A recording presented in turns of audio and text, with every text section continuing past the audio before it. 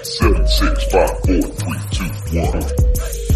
Welcome back to The Grinder, guys. We're about to jump into the Grindhouse with a very special guest. And when I say that, I mean he is doing a lot of special things, doing a lot of good things, especially with the world that we live in currently.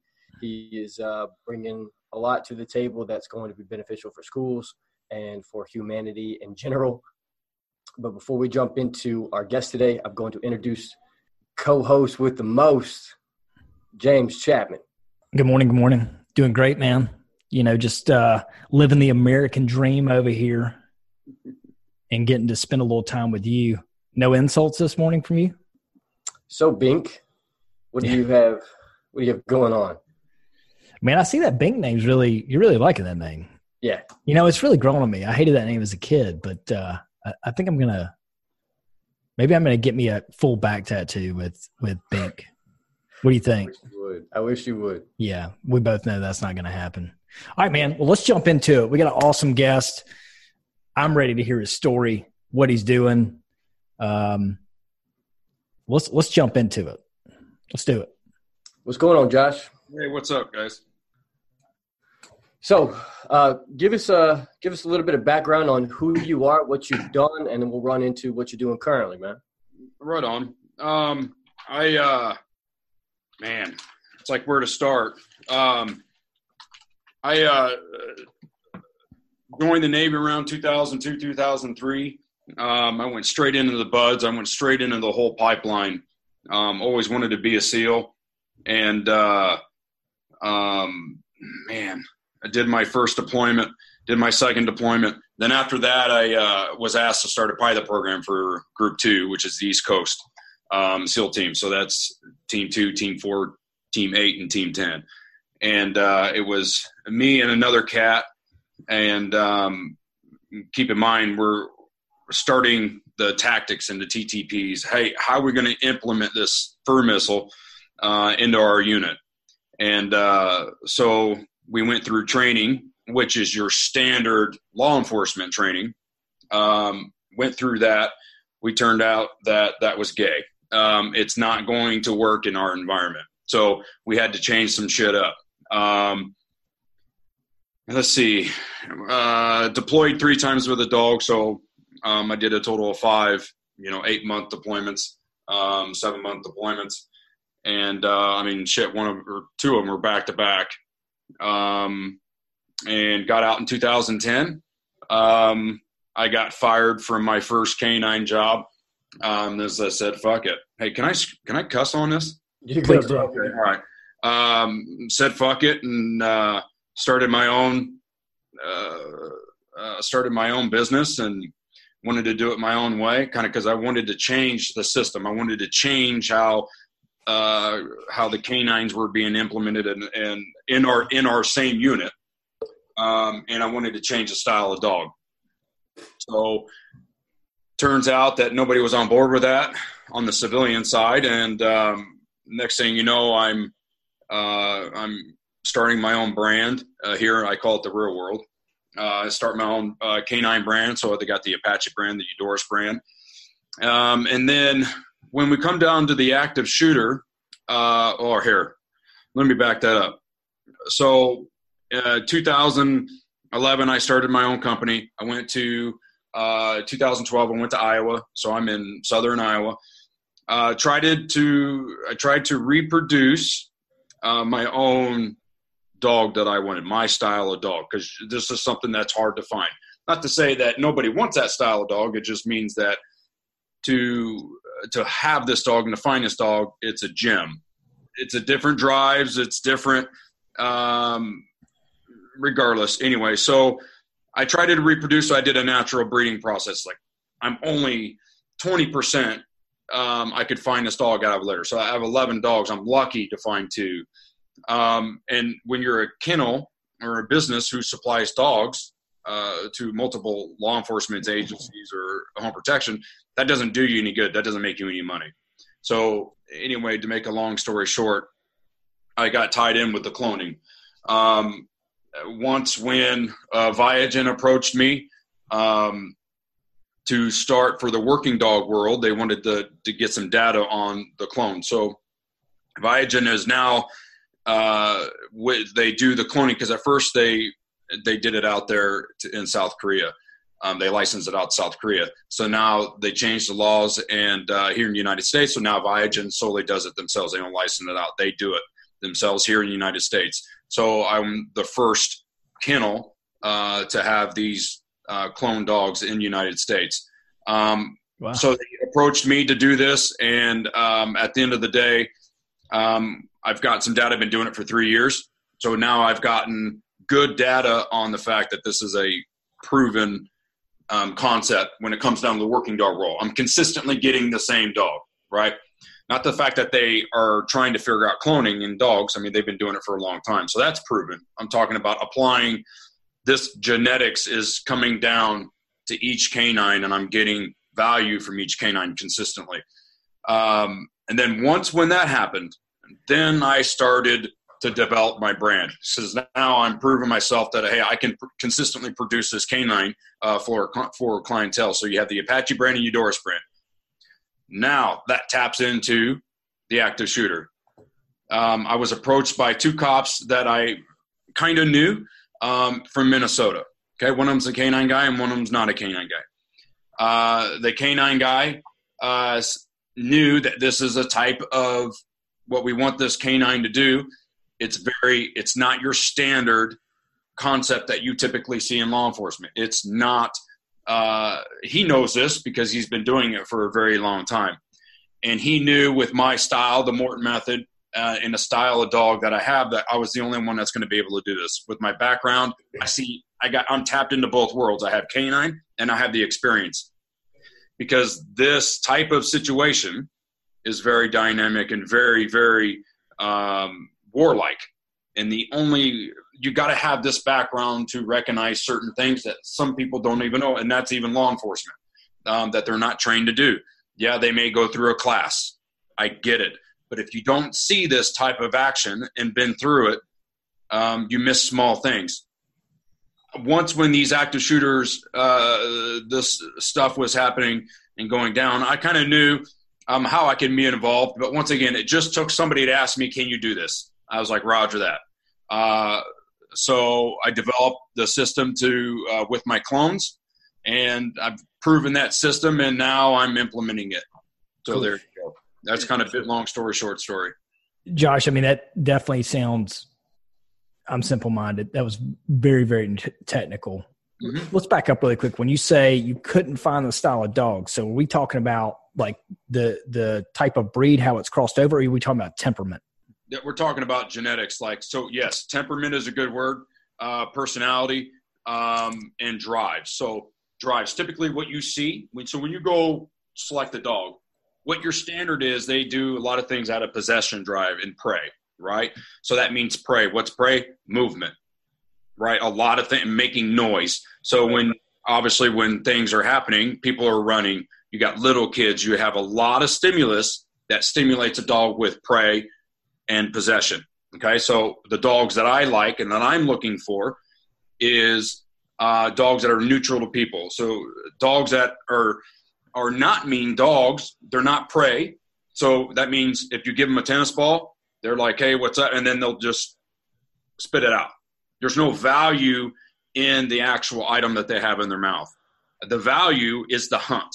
So what's the hunt? The hunt could be using their nose. It could be using visual stimulus. There's a lot of things that could be labeled as hunt. So what my point is, the value is in the hunt and not the possession. So that means is that if you teach that dog to go through all these people and all this stimulus, you get the reward at the end, which is at the end of the tunnel, which is the shooter, right? Which is that person you want to engage. So now we teach you have to have a dog that has fight.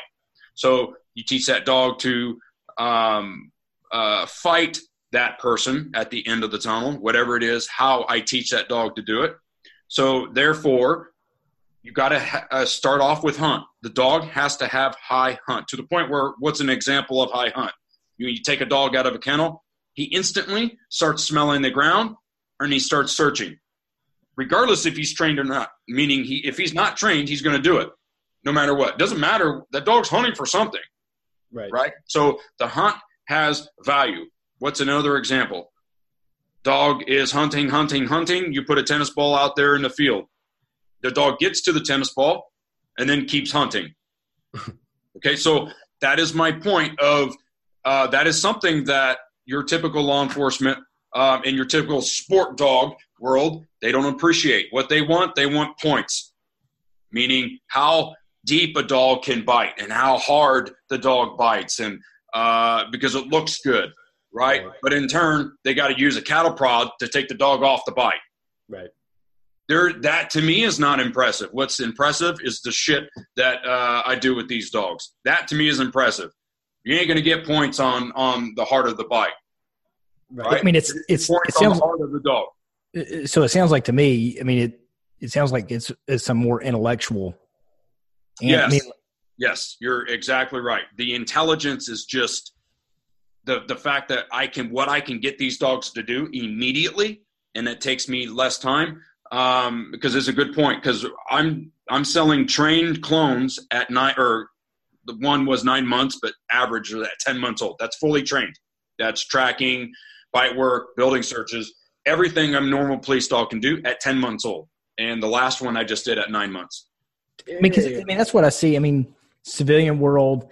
Of course, I don't. In the military world, I mean, you definitely wanted somebody who was physically fit, but the guy that had the intuition, the smartest guy, seems like it was always the guy, just like anywhere else, would go the furthest. Yeah, he was always there. Yeah, he was around. Yeah, he may not been that one that everybody talked about. You're right. He was the one that was just always there. Right. I agree. Yeah, that's a good analysis. From somebody who has no experience with working dogs, okay, which I'm assuming most of our listeners do not. How important is a dog in a combat situation, in a police situation? Like, I mean, how big of an asset is that? It is very, but I'm gonna throw something at you. I would probably say the other 80% is the handler. You know what I'm saying? Because it's a team effort. There's no doubt about it. Because if you just give this dog free rein, he's going to fuck you over, meaning he's an animal at the end of the day. If you give him too much free rein, be careful what you wish for. It's like, if you want to send that dog down in that area over there, just be careful, because you may not want to turn that page. You may not be ready for it. So my point is that it is a team effort. There's no doubt about it. But the handler has to have confidence in the dog, and the dog has to have an understanding of his job and what he's supposed to do. So meaning, if you send that dog in a room and there's somebody in that room, that dog passes that individual, people could die. So it's important for that dog to be on point and understand its job clearly.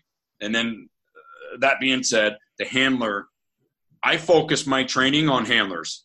I'm trying to create leaders, and it's not easy. Because there's some people that are made for this, and there's some people that are not, and they're in this position because it is what it is, and that's what I get, and that makes me a better instructor or a better trainer. But I just think a lot of it comes from the handlers, and that's what I focus my training on. And now that I can relax, now that I got great clone dogs that are very, very smart, and then it makes you look good, and they pull handlers through. But at the end of the day, it takes a good handler. From what I've always heard is the personality of the handler does carry down leash. Is that like a real thing? Yeah, I'll buy that. Yeah, I'll buy that. If somebody's agitated and somebody is just don't feel like being there, I'll buy that. Over time. Right. Meaning not just right when they grab the leash. The dog does have a personality, and then, yes, over time it does run down leash, and you just kind of like, what is going on, Right. So I wouldn't believe that 5 years ago. I would be like negative. You know what I mean? But I realized how much value the handler has over time. So yeah. And I think that's important to understand, whether you're dealing with like a normal dog or if you're dealing with a dog that is in a active shooter situation, or, if you're just working with a canine in general. I think that's important to kind of take a note on. And another thing I've been told, you get the dog that you deserve. So my point is that you may have a great, amazing dog, but you get out what you put into it. Right. You get the dog you deserve. Right. I find it absolutely fascinating, applying this back to our listeners that, man, what a roadblock when you're going, okay, I need this style of dog. I can only get 20%. This is never going to work. It seems like an absolute dead end. And the solution that was worked towards, that just goes to show everybody, like when you hit a dead end, start looking at things from different angles. Yeah. They rely too much on the dog, and there's police departments. They wonder why that, it's a shit show when it's like, well, you need to get the handler to look in the mirror. Everybody puts the blame on the dog when, hey, it's the handler. Who's controlling? The vendor. And you can even take it a step further and say, okay, the vendor where we bought the dog from, did he set us up for failure? Did he set us up for success? That's also important as well. But at the end of the day, at the end state, it's the handler. And I totally make everybody aware of that. Right. Meaning that everybody who goes through my program, my handlers who are under my umbrella monthly training and stuff like that. All the responsibility. It's not the dog. The dogs are legit for the most part. There's some cases that the dogs are not, but. I'm just interested. I mean, what got you down this road? What made you go into this business? Honestly, it helped me with getting out of the military. If you go to my compound, it's like a ready room. I have a 10,000 square foot training building. I've got a classroom that just mirrors the things that I had that helped me go work every day that I looked up to and that I needed. So when I got out, the transition, it wasn't easy. So I just developed my own thing that I saw overseas. I have my training building has the exact same scenarios that I always mess with me overseas. Friends of mine have died in, that it's set up the exact same thing. So that way I can keep thinking it and not just, it's a good thing is what I'm saying. It helps me think about these things. And it kind of shields me from the real world. I get it, but over time it's starting to help and it just makes me busy. So I'm going to tell you, that was the real reason why I got into that realm. And then it just kind of, snowballed from there to where it's like, I'm actually helping people here. I'm actually helping law enforcement. I'm actually this active shooter. I'm trying to save lives, and I'm trying to apply these things that I've learned into here, which is, I get it. It's war-like situation, and it's the reality, and we just need to, find a way to deal with it. And this was my way of doing it. This is my way of saying, hey, I have this capability. I'm not selling just dogs to schools. I'm selling a canine team. So I focus on handler training. The handlers are very, very important. They're professionals. They're guys who that are not just trained in canine. They're trained in how to deal with the situation, even if they don't use the canine. Just because you hear gunshots doesn't mean you're releasing a dog. There's way more to this game than what people are perceived to see on TV, but it's all good. What I want to kind of jump into is you just brought up the whole school situation, and we've heard in the news about the active shooter situations. We've heard about what's going on, and there's always someone has something to say about it, right? Someone has something to tie in. Oh, this is the problem. This is the problem, but they're not really coming up with solutions that make sense, right? And a lot of it is tied into the gun situation. Oh, it's a gun's fault. When in reality, that makes zero fucking sense. At all. Absolute zero sense. Yeah. When, if someone's killed by a cop, no one blames the gun. They blame the officer, right?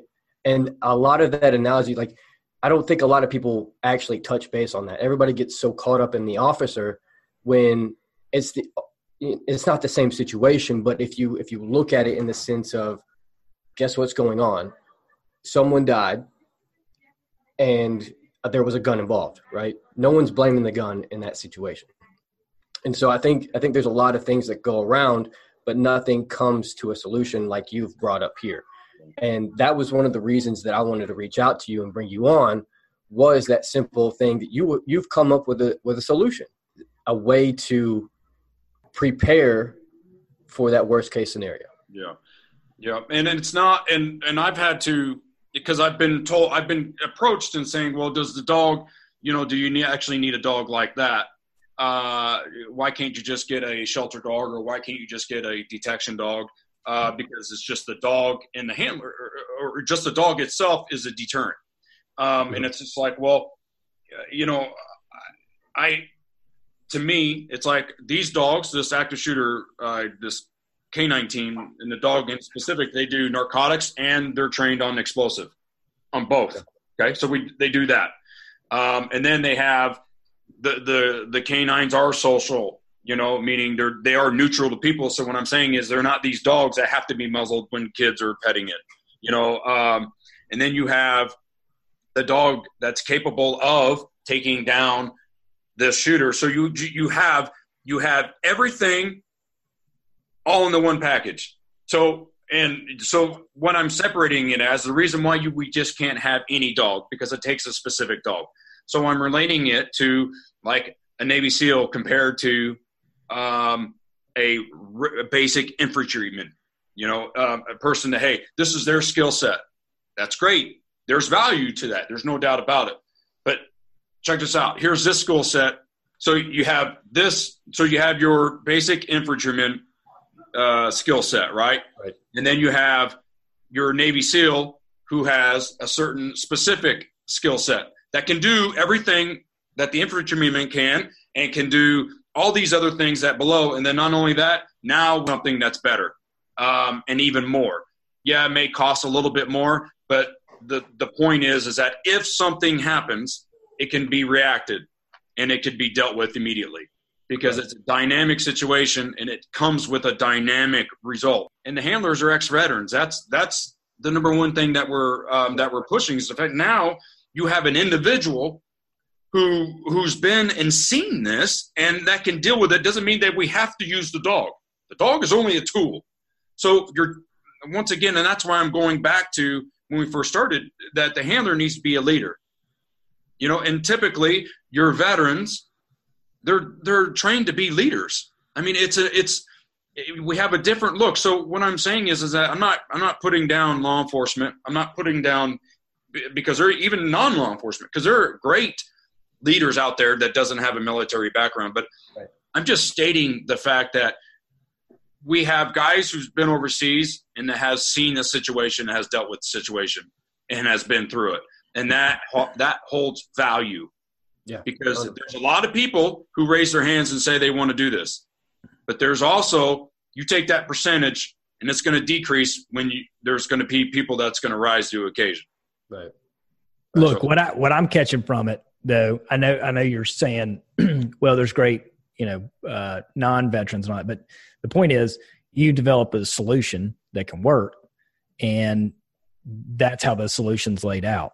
But I do like the fact, something I think to take note of is, yes, the dog is an animal, but it look at it as a tactical piece of equipment. Am I right? Yep. It's a tool. Yeah. It's a tool, and you don't always need the tool. Right. But the tool will be effective if you do use it. Don't get me wrong, but I just when people see this video or they see this and they don't read all the way through it, they just think, well, the dog's just running around through the building. It's like, well, the dog has support.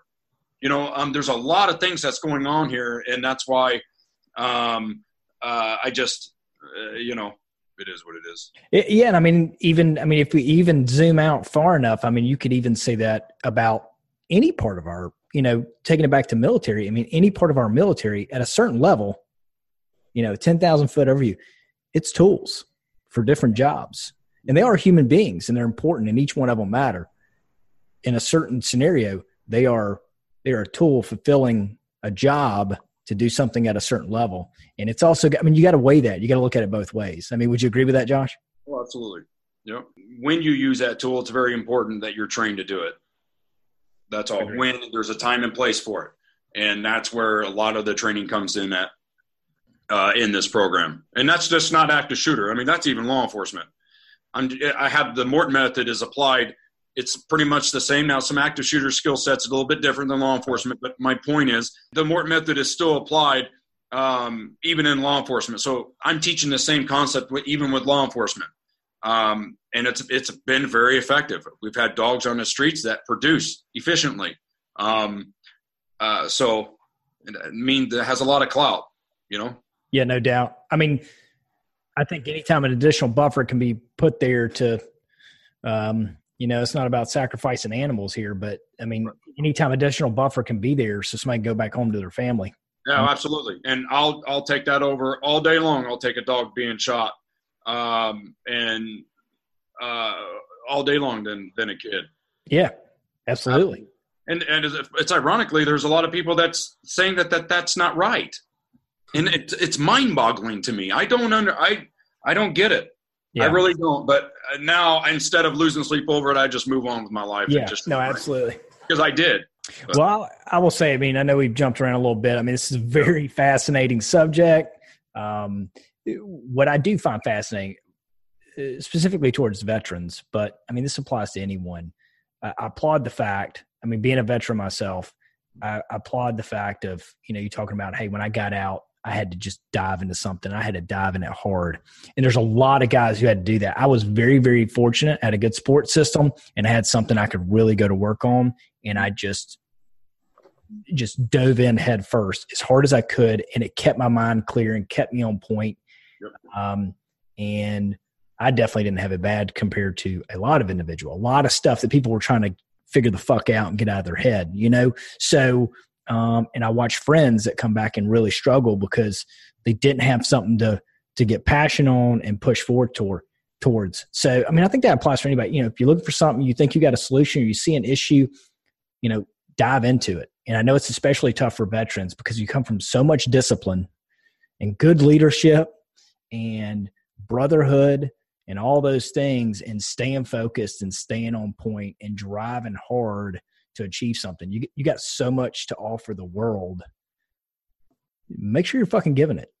Your time is not over because your job in the military is over. Fucking find something, get passionate about it, and still keep giving to the world. I agree with that, but I wouldn't expect it to get a lot of kickback. It just seems like it took me so long to get the foot in the door, and I realized the shit ain't easy. But man, it's almost like without going on a tangent, I'm just saying it wasn't as easy as I thought. I didn't expect so much kickback. I'm not talking about just in the active shooter stuff.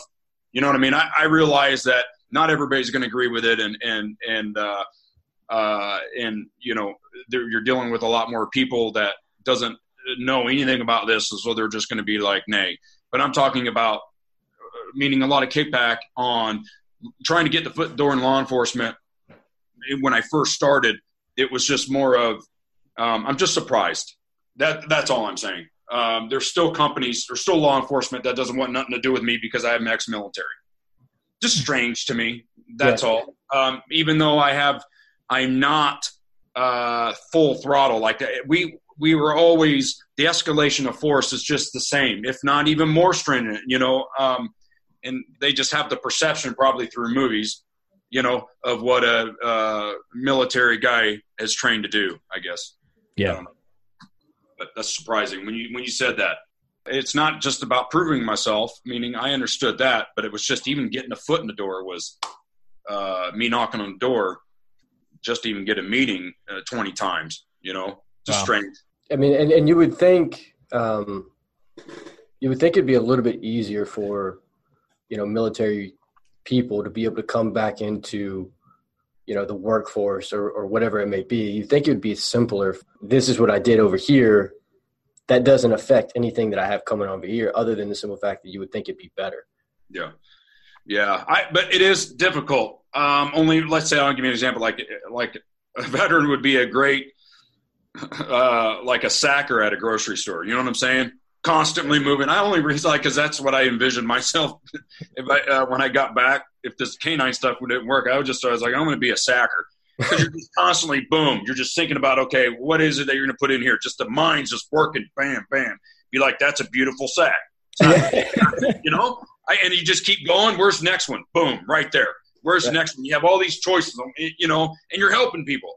In my mind, if I didn't do this, that's what I would be. But I'm gonna piggyback off of what you're saying. I think a lot of it has to do is because it's not challenging. A lot of things are just not challenging enough. At least I'm just talking about me and the guys that I know, and not just SEALs. I mean, I've met a lot of military cats and worked with a lot of military cats. It's just not challenging.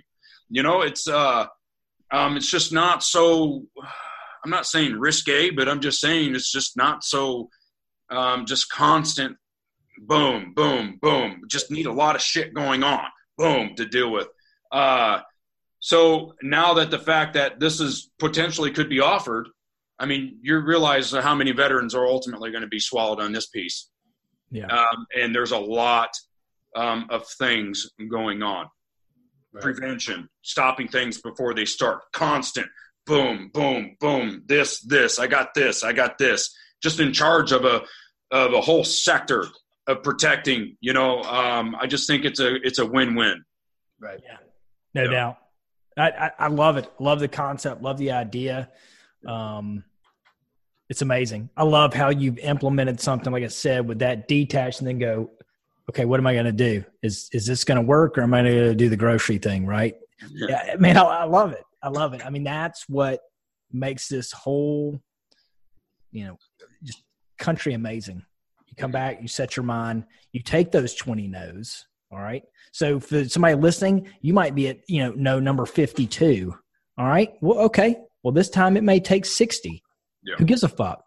Keep driving, keep going, keep pushing, and find it. Keep taking the no's. It's one thing in my company. One of our core values is being persistent.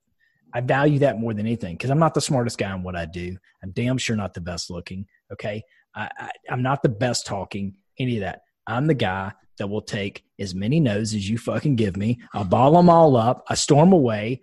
And then when I get the one yes, act like I got yes on the first time. I'm like a fucking kid at Christmas. Mm-hmm. And it's every time like that. And so there's never me getting beat. I may get beat down some, but I never get fucking beat. Yeah. And you can't beat people like that. You just can't win over them because they'll never give up.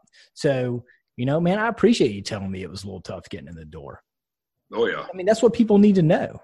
I mean, that's what they need to see. It was tough. I mean, it's always going to be tough, right? So not giving up, staying on the course and actually, fucking committing to something and getting it done.